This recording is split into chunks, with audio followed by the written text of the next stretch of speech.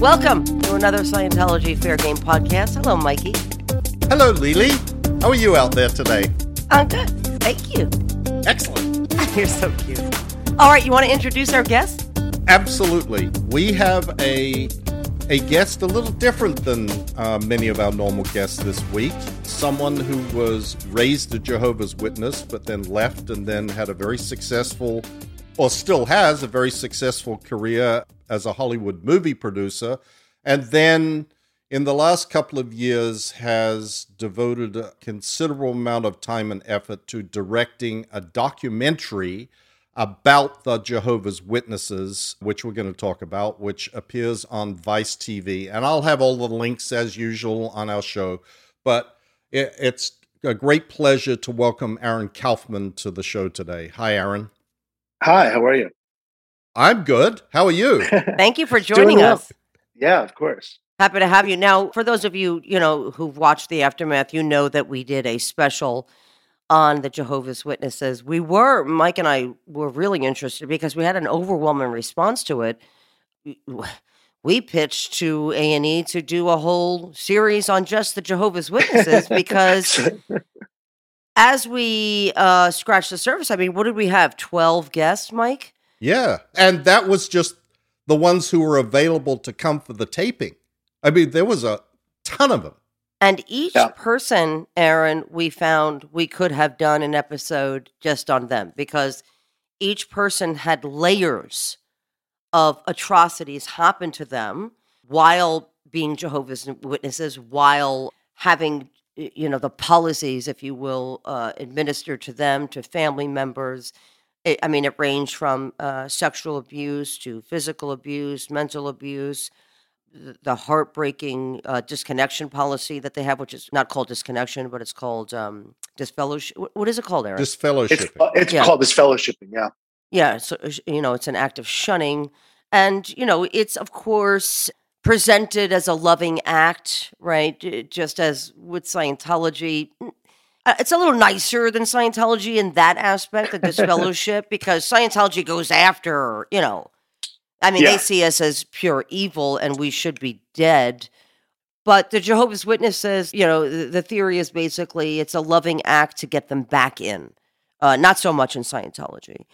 But it's a topic that deserves more talking about, and I'm glad that people like you continue to make documentaries, continue to do podcasts. We're very close with Lloyd, who I'm sure you know.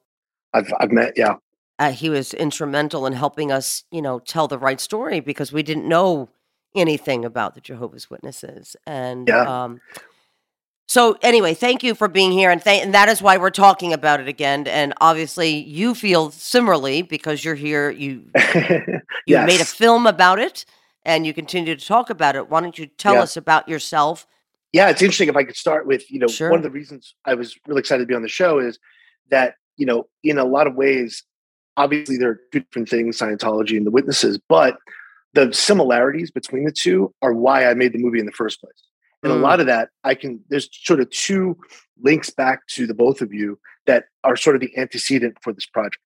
One is when I saw the first season of your show, it was really eye-opening for me because when you grow up witness, you're told a certain thing about all these other religions, right?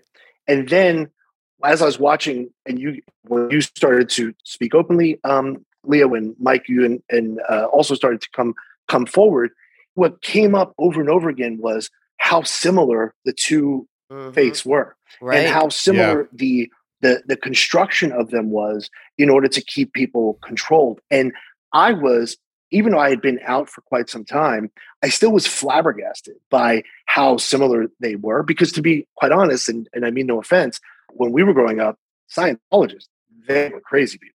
Right. Yeah. Those people, they're nuts. Right. We're awesome, of course. We're the best. But you guys are so crazy. So as I'm sitting there going like, oh, you guys were calling it disconnecting, we called it disfellowshipping, right? Sure. There was so many one-to-one, analogs between the two that that was really eye-opening for me. And that sort of led me, I'd always wanted to do something within the Witnesses. I always thought it would be sort of a narrative, like a feature or something, that I would write. But after kind of being inspired by you guys, I started to do some research, and I came across this source who kind of became our Edward Snowden type character, who was very much entrenched, very much was sort of this nexus of all of this information. And that's when I first found out about the secret database and some of the other sort of internal aspects that he was willing to expose. And then for me, not being a journalist, not coming from that world, I was really inspired to kind of try to bring that to light. And that's how the doc happened. But I will say this as well. As I was starting to do research for the doc, what was interesting to me, what I found over and over again, as I was on Reddit and talking to abuse victims, but also talking to ex-witnesses, they all really felt a connection to you personally. Mm-hmm. And a lot of people would tell me, oh, I Facebook messaged Leah Remini and she hit me back and told me, that was supportive or this, that, whatever. And what was obvious to me at that point was that there just was a dearth of support for witnesses. And so they were sort of almost not glomming on, but they were sort of like looking to you like, hey, please help us too. Yes. Which is why we did the special, because it was an overwhelming amount of people saying to us, Mike and Leah, please do something on the Jehovah's Witnesses.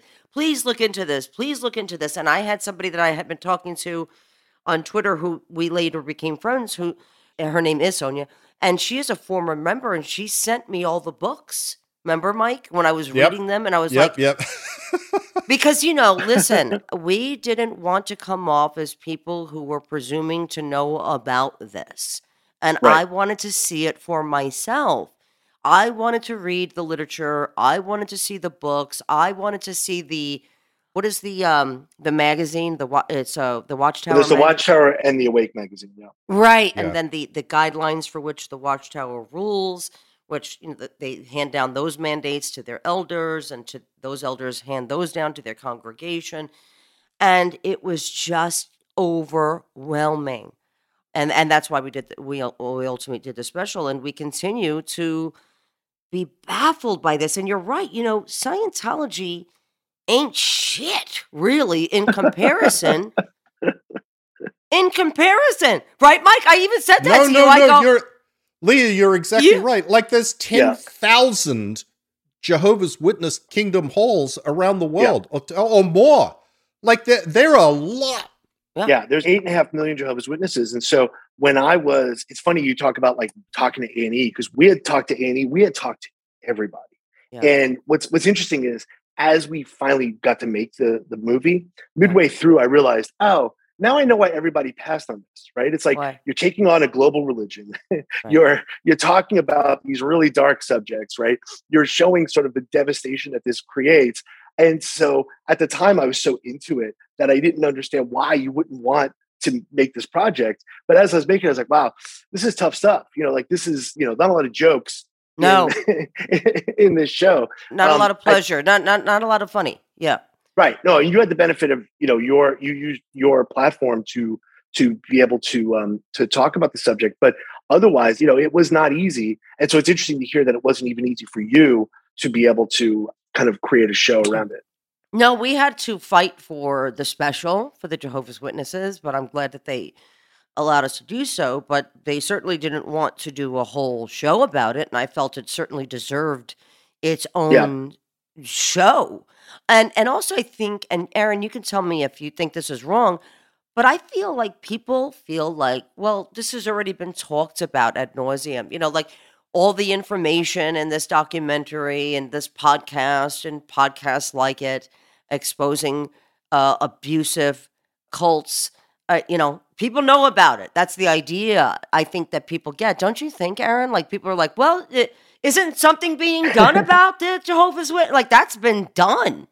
Yeah. No, I so much agree. And I think it goes even deeper than that, which is, I think, and by the way, I feel I'm in the same category, which is we don't want to get into this, because once you pick up the rock, you have to deal with what's underneath, right? And so, and actually this was something that came up over and over and over again as I was trying to make the project, and it got under my skin, which was, people were like, yeah, it's the same as the Catholic Church, or yeah, it's the same. Like, religion's weird, or religion's fucked up, but religion's terrible.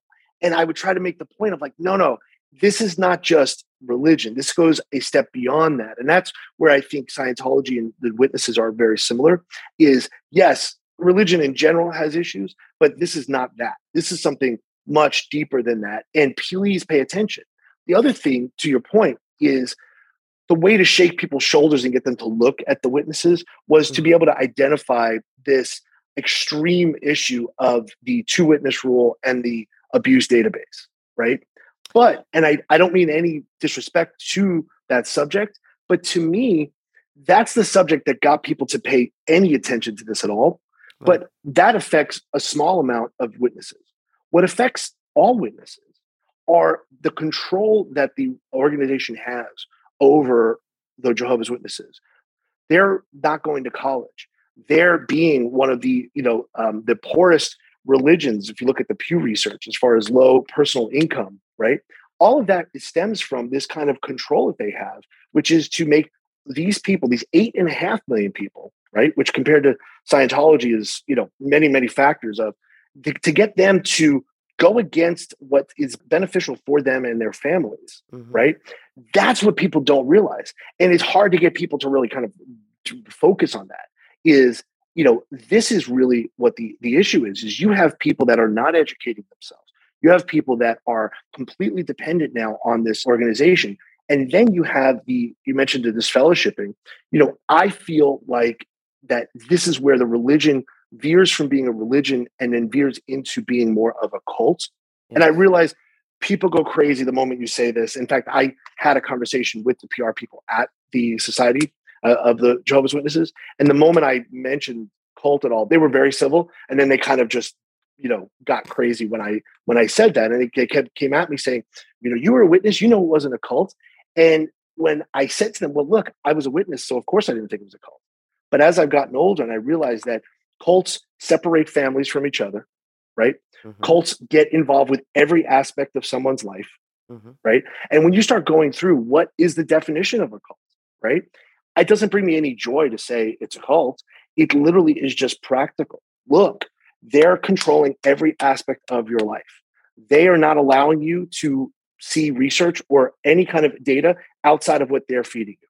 They are not allowing you to speak to ex-witnesses, right? Say what you want about the Roman Catholic Church, right? But if you're an ex-Catholic, you can still be spoken to by an active Catholic. You could still walk into a church and light a candle. You could still, and certainly, you this was in your film, but the Catholic Church has owned up to, they've admitted to their wrongdoing. I'm not saying they've done amazing things to change it, but it's certainly not in their scripture. It's not in the Bible, as it is in the Jehovah's Witnesses writings, that you are not allowed to report crimes to the police. You have to go to an elder. You mentioned this two-witness rule, and I'd like you to explain to our listeners what that is. And also, I want to ask you, Aaron, how long were you a witness? How long were you involved? I grew up in it. I was actually a third-generation witness. Wow. So I grew up in it, and it was all I knew growing up. I will say, it's funny, after having interviewed tons of ex-witnesses, I realized I don't know how great a witness I was to begin with, right. To be quite honest, because you talk to people and you realize like they literally never saw an R-rated movie. They right. literally never did it. And I was like, I did all of those things. Right. So I definitely grew up in a devout household that I thought was devout. When I look back on it, I realized they were maybe a little more liberal than others. Than they were supposed to be. Yeah, 100%. Yeah. For sure. And when did you start to wake up? Because, we're asked this all the time. Like, didn't you know you were in a cult? No. First of all, we didn't educate ourselves, just like the witnesses were, an education is looked down upon. But, they do say that a Scientology education is more important. So most people, ironically, it's just coincidence, leave school in the 8th grade. Right. Same with the witnesses. But the witnesses promote, the governing body promotes, we don't need doctors. We don't need, smart people. And one of the videos, I think the guy said, what we need is contractors, people to build, houses. That's in the movie. That's in the movie, yeah. Which implies contractors are not smart, but okay. Yeah. That's not what I'm implying, but it is the way cults work. And don't take our word for it, guys, honestly. You simply need to get on your computers and look for the checklist of what a cult is and how cults organize. They don't start out with all this crazy stuff, because Yeah. intelligent people, kind-hearted people are in these cults. You don't just What I've also come to realize is well, first two things. One, yeah. you have to understand, just like in Scientology, and I've known people that were Scientologists, there are great things. There are good things, right? In the sense of you have a community, you have a network, right? So when you're growing that's the way up, cults work. I don't know that that's a good thing because that is the carrot that keeps you there, right? And entrenched in it. Yeah. my point is, I'm not defending it. My point is to say, when people look at you and say, why were you so stupid? How did you Yes. stay Yes. in that for so long? Yes. You have to say to them, look, there's a network. There is stuff that you get in that environment that you don't necessarily Yes. have. I've had to personally build a network of friends and support and mentors and things because Yes. that you do lose that, right? And Yes. I think that's the other thing. Looking at people leaving the witnesses, right? I almost said leaving the truth because they refer to it as the truth. Right. And here I'm 40. I've been out for so long, but I still every once in a while will say that. But the thing is, leaving is so hard, and they make leaving so hard. I know that's the same for Scientology. That because you're taught to depend on them 100%, right? Yeah. And then once you're there, to leave is impossible. And I've talked to so many people whose story was much worse than mine, in the sense of, they lost all the support they knew or the job that they had or et cetera. So that's the kind of stuff that I think people don't fully realize. But to answer your question, I have to say, me personally, when I was maybe 12 or so, I got really into film. I was always like a film nerd. And that was I was really into it. And I had to sort of like secretly be into it because you couldn't because see that's R-rated. a worldly thing. You're not really allowed to be dancing or celebrating birthdays. You're not supposed to be watching movies of a certain content, right? I mean, there's a lot of restrictions. They're not Amish, so you could dance, but you have to, everything was critiqued. And also, and this is something that I'm sure you saw in Scientology as well, they sort of make the group, it's sort of like almost like communist East Germany or something. It's like the group, they'll tell on you, right? So if you dance suggestively, you'll get pulled into the back room at your next meeting for this. That's another thing that you don't necessarily have if you're Episcopalian or something. Like they're not necessarily that kind of network of judgment. But yes, it was definitely worldly to be into film. And so what I would do literally as a kid is like, I would get up at like 2:00 in the morning and go downstairs to watch HBO because, A Clockwork Orange was on or something, So I always had sort of the duality of, I thought this was the truth. I was told this was truth. And I really believe that, honestly, even after I left to a certain degree, and I want to talk about that a little bit, but I definitely had this sort of duality. And I would venture to say that's another corrosive element. I don't know if that's the same in Scientology, but with the witnesses, it almost trains you to be two-faced and not to be a completely realized, honest person, right? So Of it's like course. you have your... They create liars, manipulators. That's who we are fighting against. Like we're ourselves. We create an alternate person, right? Yeah. You say, I'm righteous, I'm doing the right thing, and yet you're completely lying. You're abusive. You're being abused. I mean, it's insane, and it takes years, maybe a lifetime, to try to offset that. There's these horrible, horrible things that we reported on in the doc, but I would say, again, that affects a small amount of people. What you just described, I would venture to say, affects all of them. Mm-hmm. And how corrosive that is to send people out in the world trained to show one face here and to have another face here. And I think that's the stuff that took me so long to kind of finally get rid of. And also, Aaron, I wanted to bring up the fact that one of the foundational concepts that Jehovah Witnesses are working off of is that this life is not the real life. Yeah. This life that you're living today is unimportant. It's what's going to happen with the new system, right? When everybody's dead, Armageddon has taken place, and only the Jehovah's Witnesses survived. And now there's this new system of things where There's no crime, there's no nothing. Your grandparents will rise from the dead. You'll be able to live with them. You know, carnivores will no longer be carnivores. You could have a tiger as a pet. And, Yes. This is the new system of things. And out of the 140,000 witnesses that survive the Armageddon, how many of you will make it to that new system, to that new world? How many? And the only actual number was the 144,000 that would go to heaven. The amount left were those that were faithful, or there was, an opportunity for those who still living to become faithful.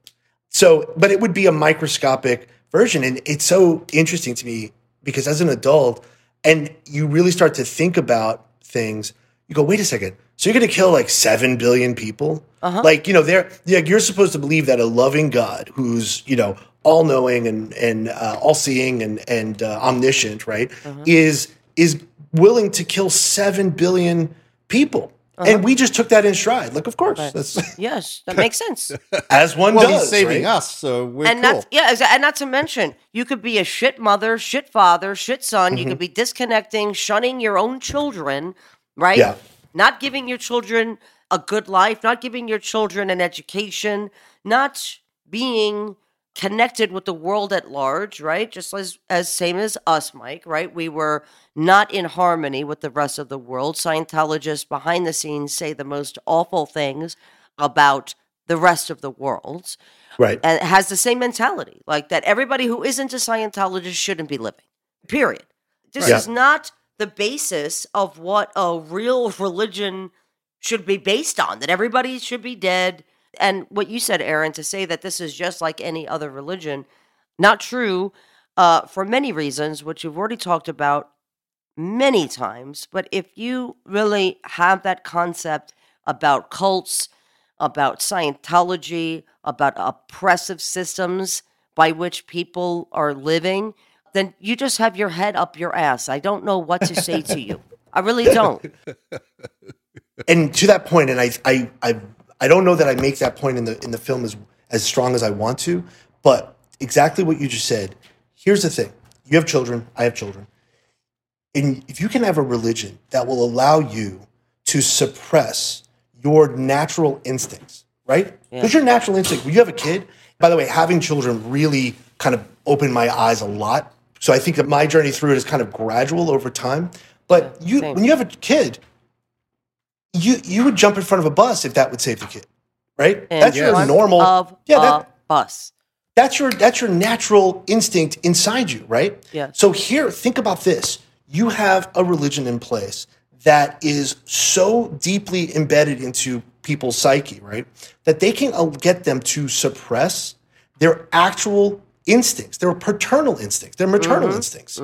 I'll give you for instance, right? There's a guy in the movie. His name is Martin Hopp, and he's a nice guy. I met a lot of nice people. This was really kind of broke my heart. He was an elder, which is, obviously somebody who has more of a standing, kind of as a congregation leader. Yeah. And his daughter was molested. He actually walked in on her being molested. And the fellow elders, they put a lot of pressure on him not to go to the authorities, not to really even pursue this. And they kind of dealt with it in a way that wasn't really satisfactory to him. And they really kind of, when he objected, they really pushed on him.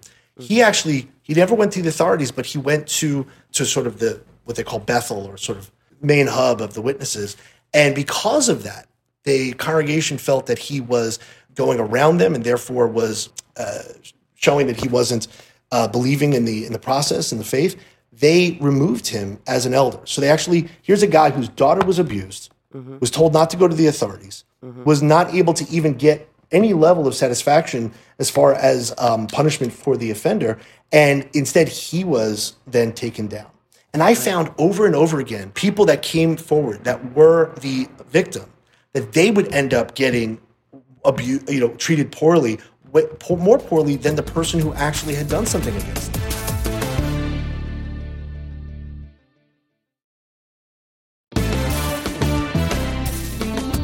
Let's talk about what the two-witness rule is so that people know what we're talking about. And the reason why you made this documentary is because what has been uncovered and has been being uncovered is, and correct me if I'm wrong, thousands and thousands of documented molesters inside the organization, and it is in writing. Yep, it is. And this organization is still existing as is. They refuse to hand these documents over. They refuse to prosecute their own because this would look badly on them. Same with Scientology. They want to protect the money. They want to protect the control. But really, it's just about the money because we're talking about how much does the Jehovah's Witnesses have in real estate and it's billions, and it's interesting because since I've been gone, there were a few things I remember growing up that like I felt proud of, because they didn't do like televangelism and they weren't really that aggressive money wise, but they've since stopped that. Like they are now very aggressive. They have programs where they put pressure on elderly people to sign over their homes and their wills, etc. I mean, so that was an eye opener for me afterwards because if you had asked me even 10 years after leaving, I would have told you, no. The witnesses don't do that. The witnesses don't do this, even though I was no longer a witness. But getting back to your question about the 2-witness rule. Explain to our listeners what that is. So the witnesses, which I feel is similar to the Scientologists, have their own judicial system, right? The expectation is if, Mike and I have a disagreement where, we have something between us, we would go to the congregation before I would take Mike to small claims court. Or I would take him to the authorities, right? Sure. So that is, in and of itself, not the worst thing in the world. Sure. The problem is that they then, the auspices of what they are in charge of has grown and grown and grown to where literally it's everything within a person's life. So while that might work well for the fender bender that Mike and I had, or the money that I owe Mike, it doesn't work when you're dealing with something like sex abuse or rape. And so this 2-witness rule, it's found in the Bible, and they stick to this in their Bible. No, look, it's really how it's interpreted, right? Mm-hmm. I mean, the idea of having 2 witnesses at a time when, remember, this is a time before technology, before a lot of other things. So so taking those things on their face, and that's very much a witness thing. It's just I'm going to take the written word on its face, not really apply any modern logic to this at all. Right, so I'm going to just do what it says. Well, yes, this was before we had government. This was before we had police departments. This is before, right? This is before we had juries. Yes. DNA evidence or iPhones or anything, right? Mm-hmm. So, but they've dug in and they've dug in again. Basically, anything that happens, if I try to bring someone to the brothers or the elders and say this person did X, Y, and Z, if that person says no, I did not, and there's not a second witness to support that, then they basically act like nothing has happened. They might try to get the person to be honest or try to mollify the two of them in some way, but ultimately, they can't take an action against someone if there isn't a second witness. It's handled internally, just as with Scientology, although, Mike, we don't have in writing that you need to have 2 witnesses available. And the action that is taken, Aaron, is not like, well, okay, you admitted to raping, your own daughter. Okay, we got to turn you over to the police. What's done is like, hey, repent and, that's... Give us some money for some auditing. Yes, exactly. That's what happens in Scientology. Mm-hmm. Go ahead, Aaron, sorry. No, I was going to say, I'm sorry to interrupt you, but I was going to say that this goes back to what we were saying before about suppressing your impulses, right? Sure. Anyone in their right mind, when someone comes to them, a 12-year-old comes to them and says, my dad is molesting me nightly. My dad's having sex with me. I'm 12 years old. Your natural impulse is, oh my God, my hair's on fire. Let's call the police. Let's call the National Guard. Let's call whoever, because this has to be addressed. They've created this level where they've suppressed their instincts so much so that they can look at that same situation and say, well, there's nothing we can do to help you. I have examples of that. I mean, I have over and over again. One of the examples, one of the people, the abuse victims we talked to, she was, I think, 13 when she came to the elders. And this young woman had lost her mother, and the father had started to have sex with her. She came forward because he was about to get remarried, and the person he was remarrying had daughters. And she literally came forward because she said, I'm afraid he's going to do to them what he does to me. Right. Okay? They bring in the father. He says, well, she's going through a lot because her mother died. This is not true, etc. They send them back. Now, the woman who now, when she was a young girl, she said to them, well, what do I do now? And they told her, well, you could always pray to Jehovah. Mm-hmm. Now, ghoulish. The idea, Yes. when I try to put myself in that scenario, and I even try to be even-handed, okay, is there any scenario where I would do that, where I could find myself to do that? The answer is, of course not. This is crazy. Right. And we have, the thing with the witnesses is they're very organized, they keep great records, and they're global, right?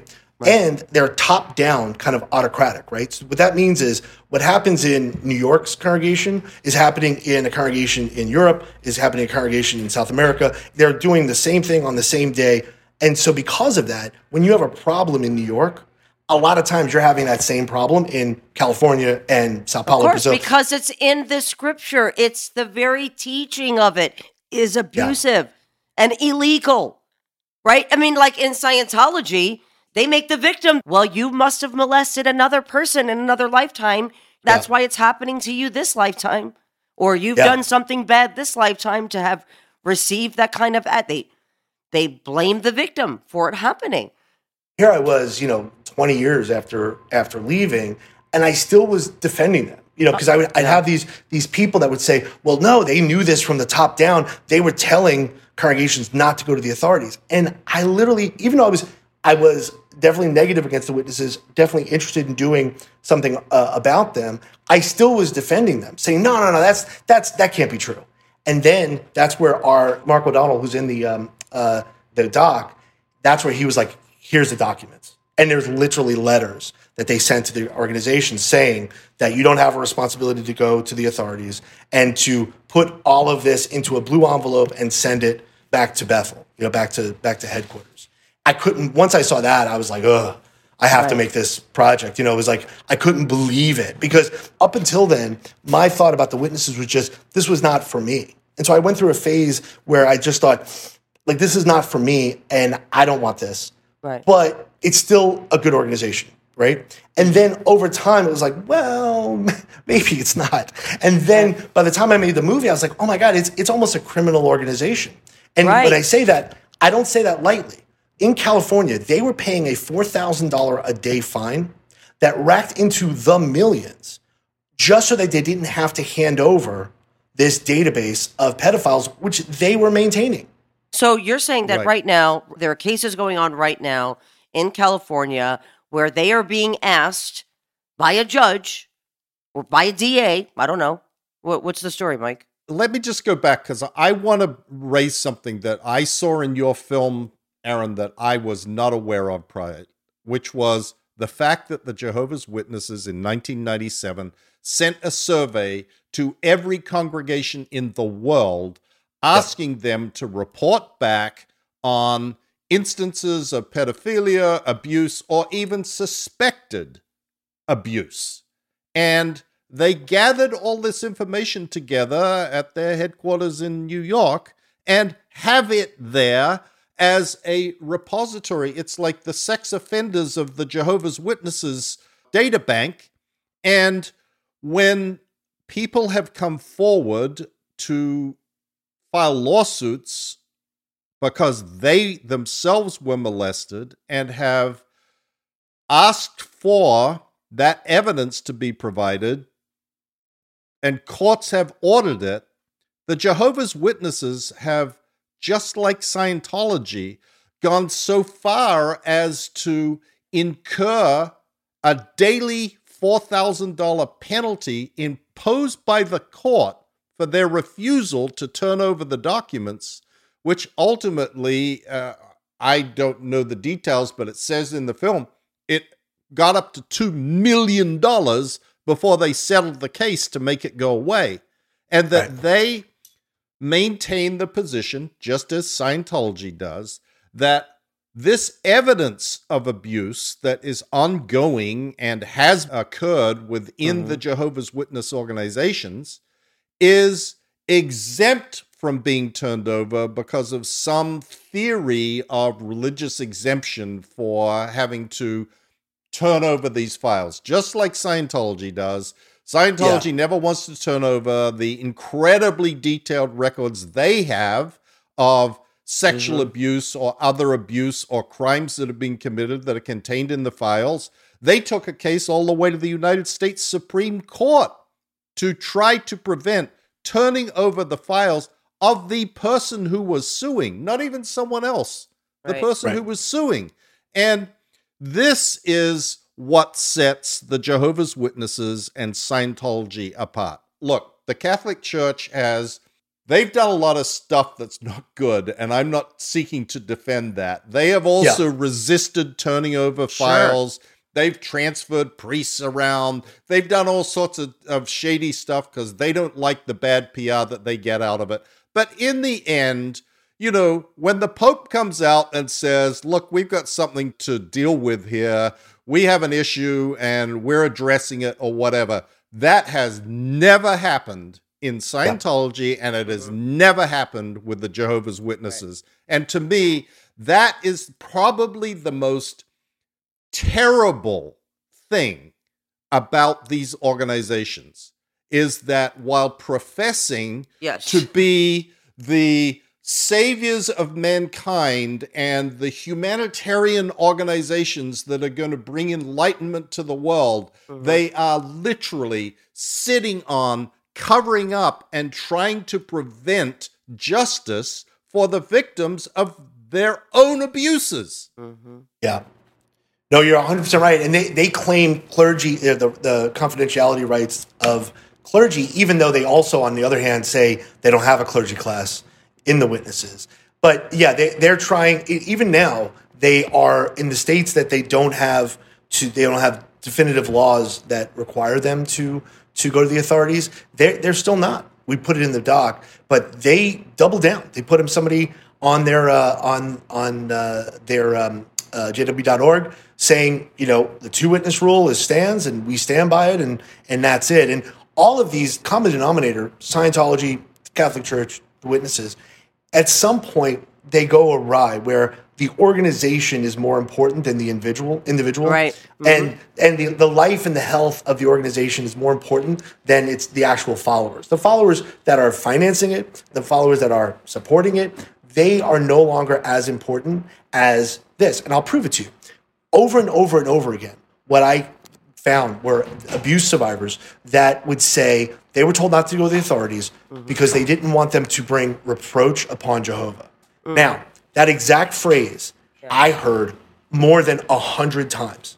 Because I would say, did you ever, you're the parent. Didn't you want to go to the authorities? Oh, yeah. I wanted to go to, one of them said, I wanted to go to Walmart and buy a gun. I thought about it. But I didn't, and I didn't go to the authorities because I didn't want to bring reproach upon Jehovah. Now, what that means really is they're saying your justice for your daughter is less important than the organization that you're part of. And once you click into that mindset, the problem with it is that can go anywhere. I mean, that can go to really dark places. We showed how dark it could be in the doc, but let me tell you something. I could have made 20 of these docs. Exactly. And I'm sure it's the same for you. And it goes on and on and on, which is why we continue to do a podcast, right? Which is why when people leave, not everybody feels a responsibility to continue to expose these abusive organizations for what they are, but some of us do, right? Yeah. And we're going to continue to do it until things change, until it gets shut down or there's a change of policies within the organization. Now, why hasn't a raid, for example, taken place at the Jehovah's Witness? Like, why haven't they gone in and gotten these files, just as they should do with Scientology? Listen, the FBI conducted a raid in the 70s, and this is how they had a treasure of crimes that were being committed by Scientology. And by the way, they could do it today and come up with the same result. Yeah. Well, I think that, and I'm not defending this, but I do think we have freedom of religion. And I also want to be clear, and I feel like you guys feel the same way. We're not saying our religion's bad or you don't have a right to religion. Absolutely, you have those rights. And I think that our sensitivity as a country to those rights is what has prevented people from really wanting to go after them. I saw it, I'm sure you saw it, when we were pitching the documentary. Because it's like, it's religion, like nobody wants to touch it. There's a difference between faith and religion, right? And it's like we've always said this. Scientologists can believe anything they want. Jehovah's Witnesses, we're not saying that. You could believe in this, you could believe in that. I could pray to my water bottle. That's up to me. Yes.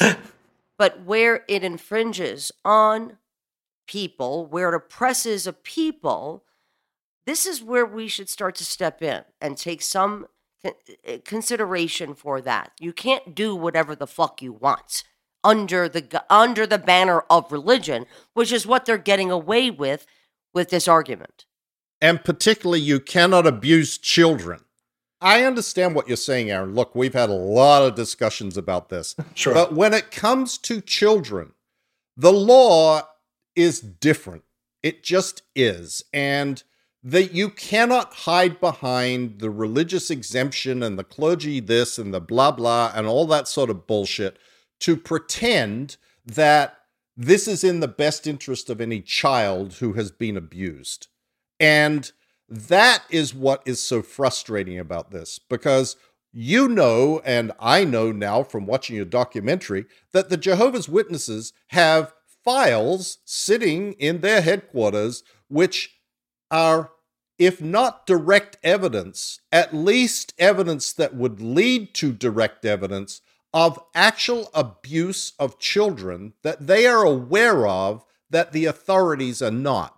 And that the people who perpetrated those abuses are still out there. That's what's so frustrating about this, is that these people who do this stuff, they don't just stop, they keep going.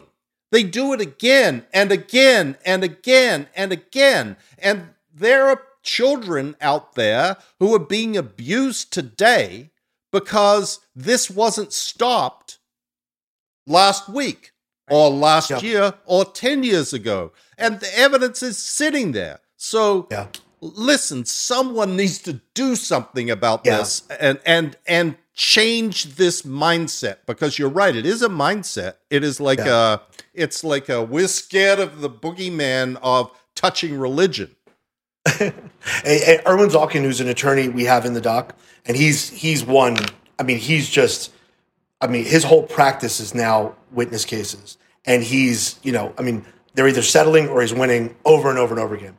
One of the things he said, because he's one of the few people that's gotten a look at part of the database, right? And he extrapolated that, based upon how similar everything is, taking into account what Australia found when they conducted the Royal Commission. Oh, Mike, you should put that link up there too. I will. Australian Commission. Sorry, go ahead. Yeah. Aaron.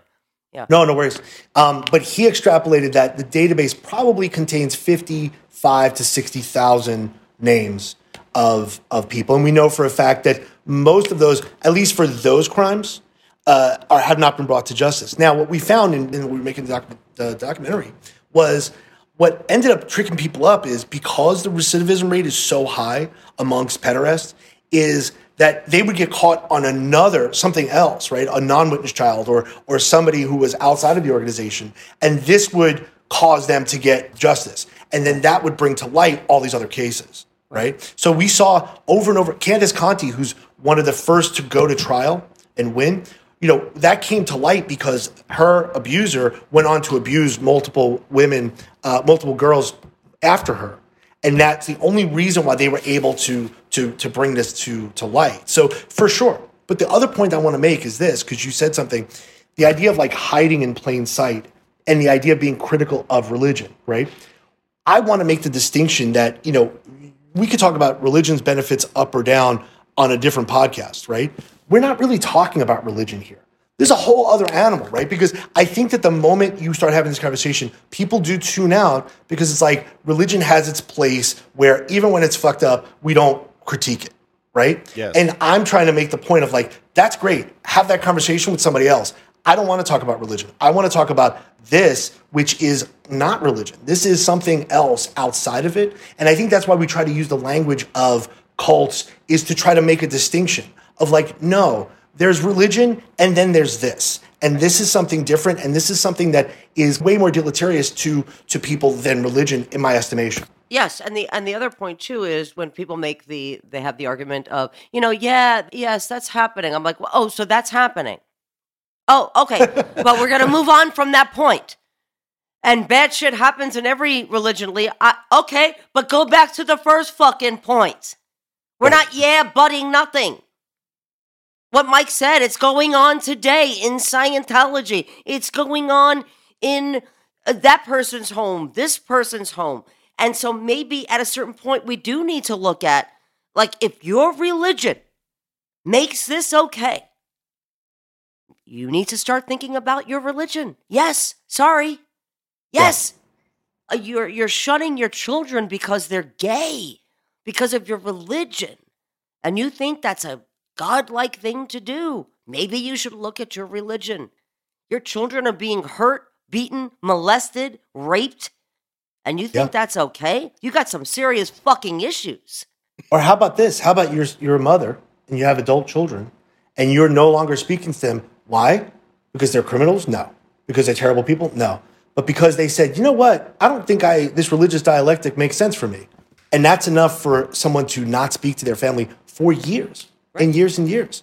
That's the point I'm again trying to make is the abuse stuff is a way in for people to kind of shake them and say, look, take a look at this. But this stuff is more pervasive and I feel in some ways more corrosive because that affects every Jehovah's Witness.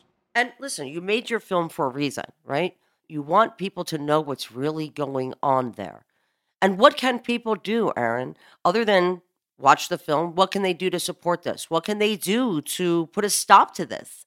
It's a good question because the witnesses are really, it's really hard to get through because they're told, don't go on the internet. They're told, don't read anything critical. That if anything is critical or they almost turn things like the lawsuits and the news reports about the pedophilia, they'll turn that into a selling technique like this.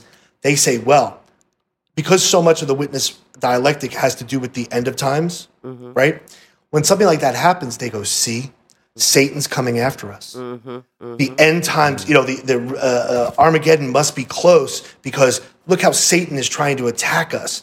And so they take this completely, grotesque thing that they've created and they'll use that to try to reinforce the thinking. And that's really interesting.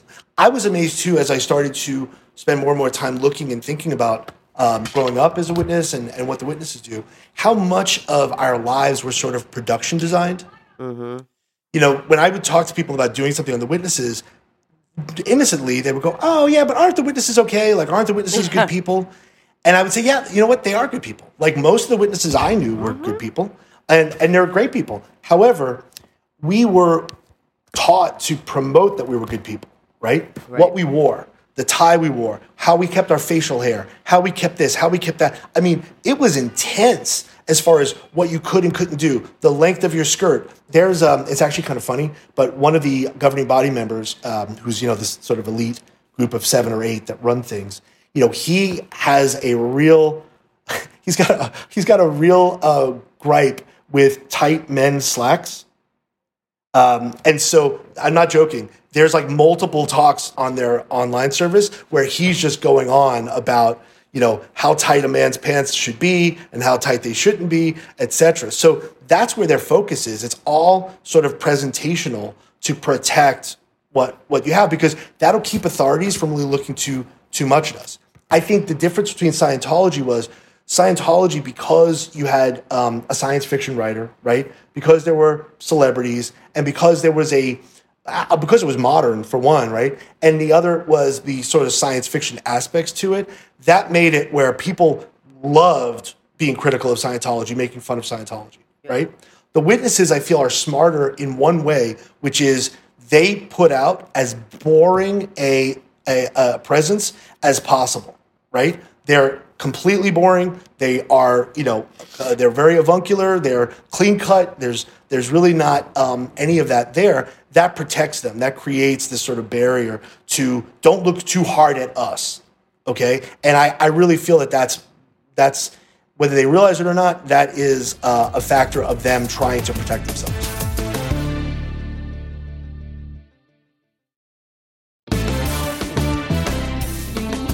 I just wanted to say one thing, Leah, that you touched upon earlier, and I've been thinking about for a while, because one of the things that really had an impact on me, Aaron, in talking to the people that we had on our show, was the trauma that these children went through about these Armageddon stories, and the nightmares that they had, and the fear that they had of everything that happened. Like, you know, there would be a thunderstorm and lightning and thunder would happen, and they would literally be thinking that the end of the world was happening, and that this fear-based idea of, and I know that, you know, fear is a big thing in all religions. It definitely, you know, you're going to burn in hell and et cetera, et cetera. But this idea that the sky could literally fall in tomorrow has had such impact on so many people.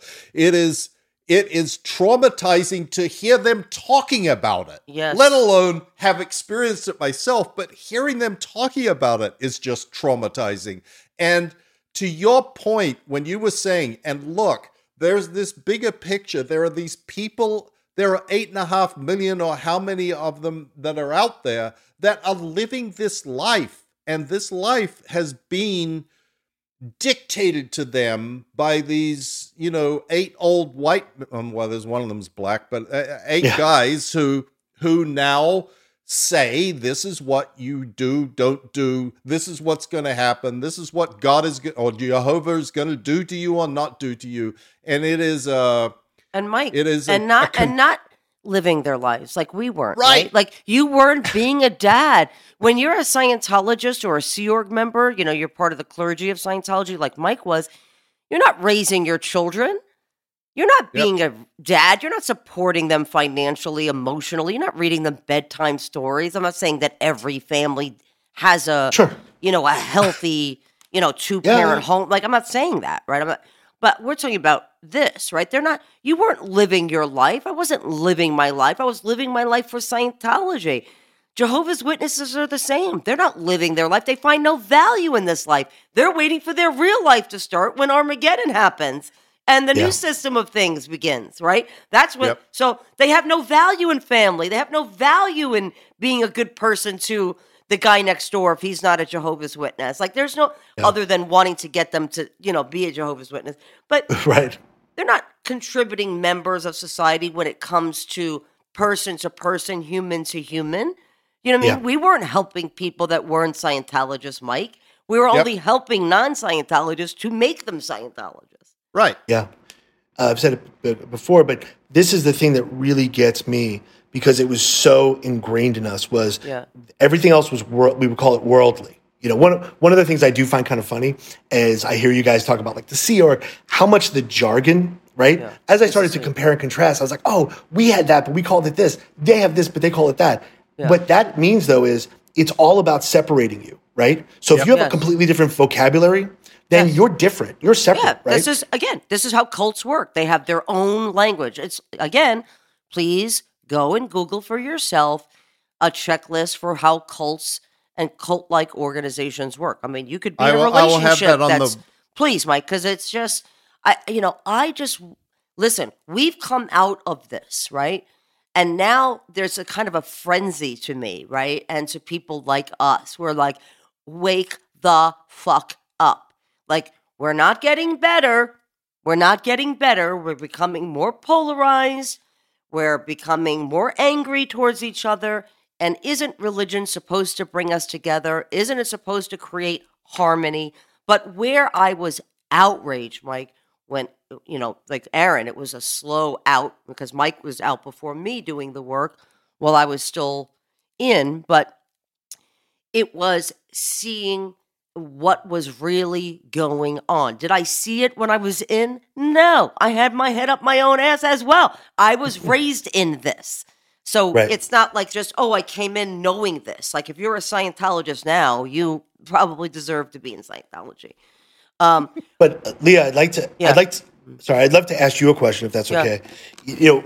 Were you surprised when you came out, both with Scientologists and, like I said, Jehovah's Witnesses and other religions? Were you surprised at people's stories? Because I had to come at you pretty crazy. I mean, giving your profile, I would imagine a lot of people reached out to you once you started speaking out. Yes. Do you think it's only happening to you, that you're this is what we should talk about all the time at lunch and dinner? And after a while, you realize, you know what? Other fucking people are hurting. There's other things going on in the world that have nothing to do with you, Leah and Mike, and your cults. And that has always been our intention, to do this for other people who have reached out to us. Yes, it's heartbreaking. Not to mention, Aaron, I personally didn't know these things were happening until I was out, because like you, like people come out of cults, we're told not to go on the internet. We are severely punished if we do. They have a story about Mike or Amy Scobie, big people who've left the organization. They were beating children when they were here, and they're horrible people, and Mike's a wife beater now, and a baby shaker, and, I'm a prostitute, and my assistant's a prostitute, and I was a whore, and I didn't help my family, and my question is, they have websites up against, and they also have an organization, because they have, $3 billion. They're able to, and they don't pay their staff. They're able to have things like the Stan League, say that they're anti-hate and anti-bigotry, and they all day, all night tweet hate towards us, and it's insane. But there was a point to what I was saying, and I forgot what it was. No, but to what you're, if you don't mind me, to what you're saying is, that's the websites and stuff. That's a Scientology thing. The witnesses, they do kind of try to stay, again, low. They call low you profile. apostates. They say don't talk to apostates. But they're not. Do videos they don't about. Go, for sure. Yeah, no, they don't have an OSA, which is Mike was the head of that, and have policy that say utterly destroy the people speaking out, right? But to answer your question, it was overwhelming, and it continues to be overwhelming. And then to add on top of that, finding out what's going on with the Jehovah's Witnesses. I mean, I had to take a break. I had to take a break, and I'm already at this point 6 years out, right? But again, victims don't always know that they've been molested. They don't always, they're brainwashed to believe that they deserved what happened to them, that they did it, right? That's why it takes sometimes victims years to realize that they have been a victim, in fact. Yep. This Jehovah's Witnesses, when we started to dig deep, Aaron, the children that are being affected by it, like what Mike said, it was astronomical. Astronomical. So what can we do now, Aaron? What can we do? I mean, having you on, you made a film. What can people do? Well, I'll tell you, I thought of you specifically because once the movie came out, I was overwhelmed with, Instagram messages. And I'm not like a social media person or anything. And I was getting inundated. And I thought to myself literally at the time, like, if this is what I'm getting, I cannot even begin to imagine sort of what you're getting. To answer your question, though, I think the movie is important. I think that, having as much stuff out there as possible, the witnesses are told, not to read anything, not to go out, to only get their information from the society, which take a step back from that, right? Just that alone. Yeah. If something's good, like I like chocolate cake, you could tell me chocolate cake's bad all day long. I'm still going to know chocolate cake is good. Mm-hmm. So I can take a dissenting view in anything else in my life, right? But why is it that this thing, which is completely controlling their lives, that they're not allowed to hear even one dissenting view of it? If it's so great, it should be able to sustain someone being critical of it. Right, exactly. Yeah. Same with Scientology. Yep. So what we always tell people when they go, what can we do? Because people want to get into action. And that's why I love people who support us because they always, what can we do, Lee and Mike? And we say, talk to your council people, talk to your senators, talk to your representatives.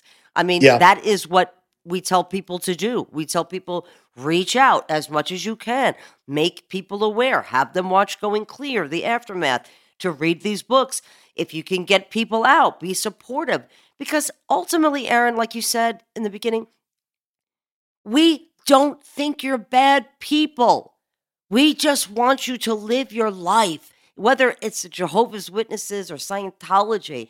Live your life. Be a good person. Try to be the best parent that you can be, the best sister that you can be. You don't need an organization to tell you what is right and what is wrong. You're never going to be perfect. You're going to make mistakes. That's what experience is, right? You make a mistake and now you have experience. And But people, go ahead, Aaron. Go ahead. No, I was going to say there's one element though that we're missing, which is you and Mike, and I would consider myself as well, had options or made options for yourself outside of the organization. Yeah. What you have to understand is, and I'm sure this is the same in Scientology, is a lot of people who leave the organization because their lives are so entwined with it, that leaving for them is actually an order of magnitude harder. Of course. Listen, just like Scientologists, they have no support group. They have no family. They have no friends because, like cults do, they make your whole life. They surround you with only Jehovah's Witnesses, only Scientologists. You work for Scientologists. Baby steps, right? You don't need to make these grand gestures and be homeless. I'm not suggesting that. I'm saying start to look for yourself for the answers. You should be able to look at information. You are not doing anything wrong despite what you've been taught.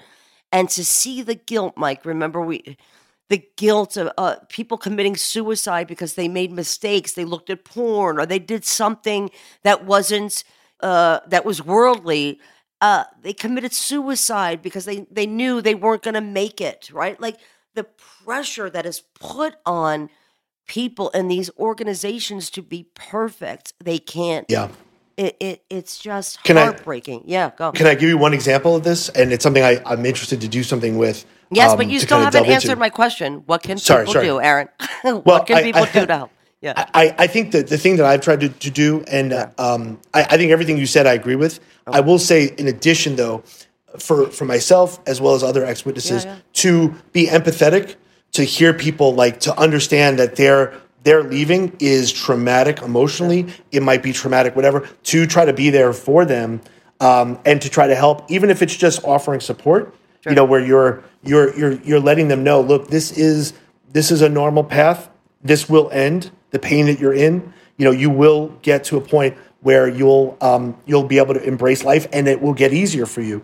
There's a couple of Ruben Ortiz, who's in the movie. He runs an online chat room type of thing on Facebook, and he found that there was sort of these, just like there's like the different phases of death, like when people are acknowledging that they have to kind of bargain. There was sort of these same things that he saw over and over again, where there were these phases. They would come out and they would immediately be filled with anger. And they were so angry, they wanted to talk to people about how much of their life they sacrificed. Then they would fear, oh my God, what am I going to do now? And that became part of it. And so there really is like a psychological syndrome that exists among these people. And I think being supportive of those people and also letting people know that if they're still in the organization, and I found this in the doc as well, they call themselves PIMO, which is like physically in, mentally out. And ex-witnesses have all this jargon as well. I think they can't really fully give up their Jehovah's Witness-ishness. But there are a lot of people that are in that can't tell their families. We have somebody in the movie who still is in, but he will tell you straight up, I don't believe any of this, but I can't leave. Mm-hmm. Those people, if they are probably listening to this, whereby your garden variety witnesses are probably not. Mm-hmm. But for those people, just know other people have gone through it. However difficult you're envisioning things to be, ultimately, it's worth it to live a life where you're honest with yourself. And I would say that's the biggest thing to get through. Because even myself, for a long time, I was sort of what ex-witnesses derisively call fading, which was sort of like, I don't want to really, I don't want to upset anyone. I don't want to ruffle any feathers, but I also want to distance myself from the religion. They look at that as sort of cheating because it's like you didn't just make a stand and leave. But again, it was fear-based. It was, what about my family? What about, what's going to happen? What's going to happen to me? I don't want to be disfellowshipped. I don't want to be, shunned. So I think that getting through to people that, look, everyone who leaves goes through some version of this, and there's support for you, and there's other people out there that are more than happy to, to be there for you. And by the way, great advice. No one said that, leaving something is not going to bring you pain, right? You're going to go through difficult times. It's not easy to make these kinds of decisions, right? Like, I know we want everything to be like perfect and like, I'm not going to feel anything. There's going to be no repercussions to my actions. There are repercussions and it's painful, but that's the only way you're going to make change, right? Like it just doesn't happen perfectly. And it's serious. I mean, there was a family in Detroit. And again, it's something I'm curious to do to kind of delve in deeper on. But it was a woman in a suburb outside of Detroit. Mm-hmm. She was disfellowshipped, basically told, she wasn't able to come back into the faith. She ended up killing herself and her entire family because it still was so embedded in her mind that the only way to get into paradise or the new system was to do this, and that she felt she had compromised her family's ability to get into the new system. And so that led to that. And that's a real story. That really happened. And so when we talk about this stuff, it's, again, going back to my point before, we're not talking about religion. This is not religion. This is something else. And if you don't think that it has real world effects, it does, and in pretty major ways. And Aaron, I'm always shocked when we do these podcasts, and Mike, when we did the special on the Jehovah's Witnesses, we had some people come out on social media, I'm a Jehovah's Witness and this is bullshit. And you got one side of the story. And I'm like, what's fucking bullshit about this, bro? Like, I'm fucking reading it. I see it in front of me. Are you insane? What the fuck? Do they not know? Because, Aaron, people ask us this all the time. Did you not know about fair game when you were in Scientology? Do people not know that the two-witness rule exists? Do they not know that they're not allowed to get a blood transfusion and let their children die? Like, do they not fucking know? Well, again, like I said, it's set up so well. And it's like going to a casino where the casino only pays themselves, right? It's set up, the system is set up so that the good things are good for them and the bad things are good for them. Meaning, when they do hear these stories or it does seep in, they're told this is a good thing. In the sense that this means we're at the end. When I grew up, the end was coming tomorrow. The reason why I didn't go to college. But I'm sorry, you didn't go to college because you knew the end was coming, right?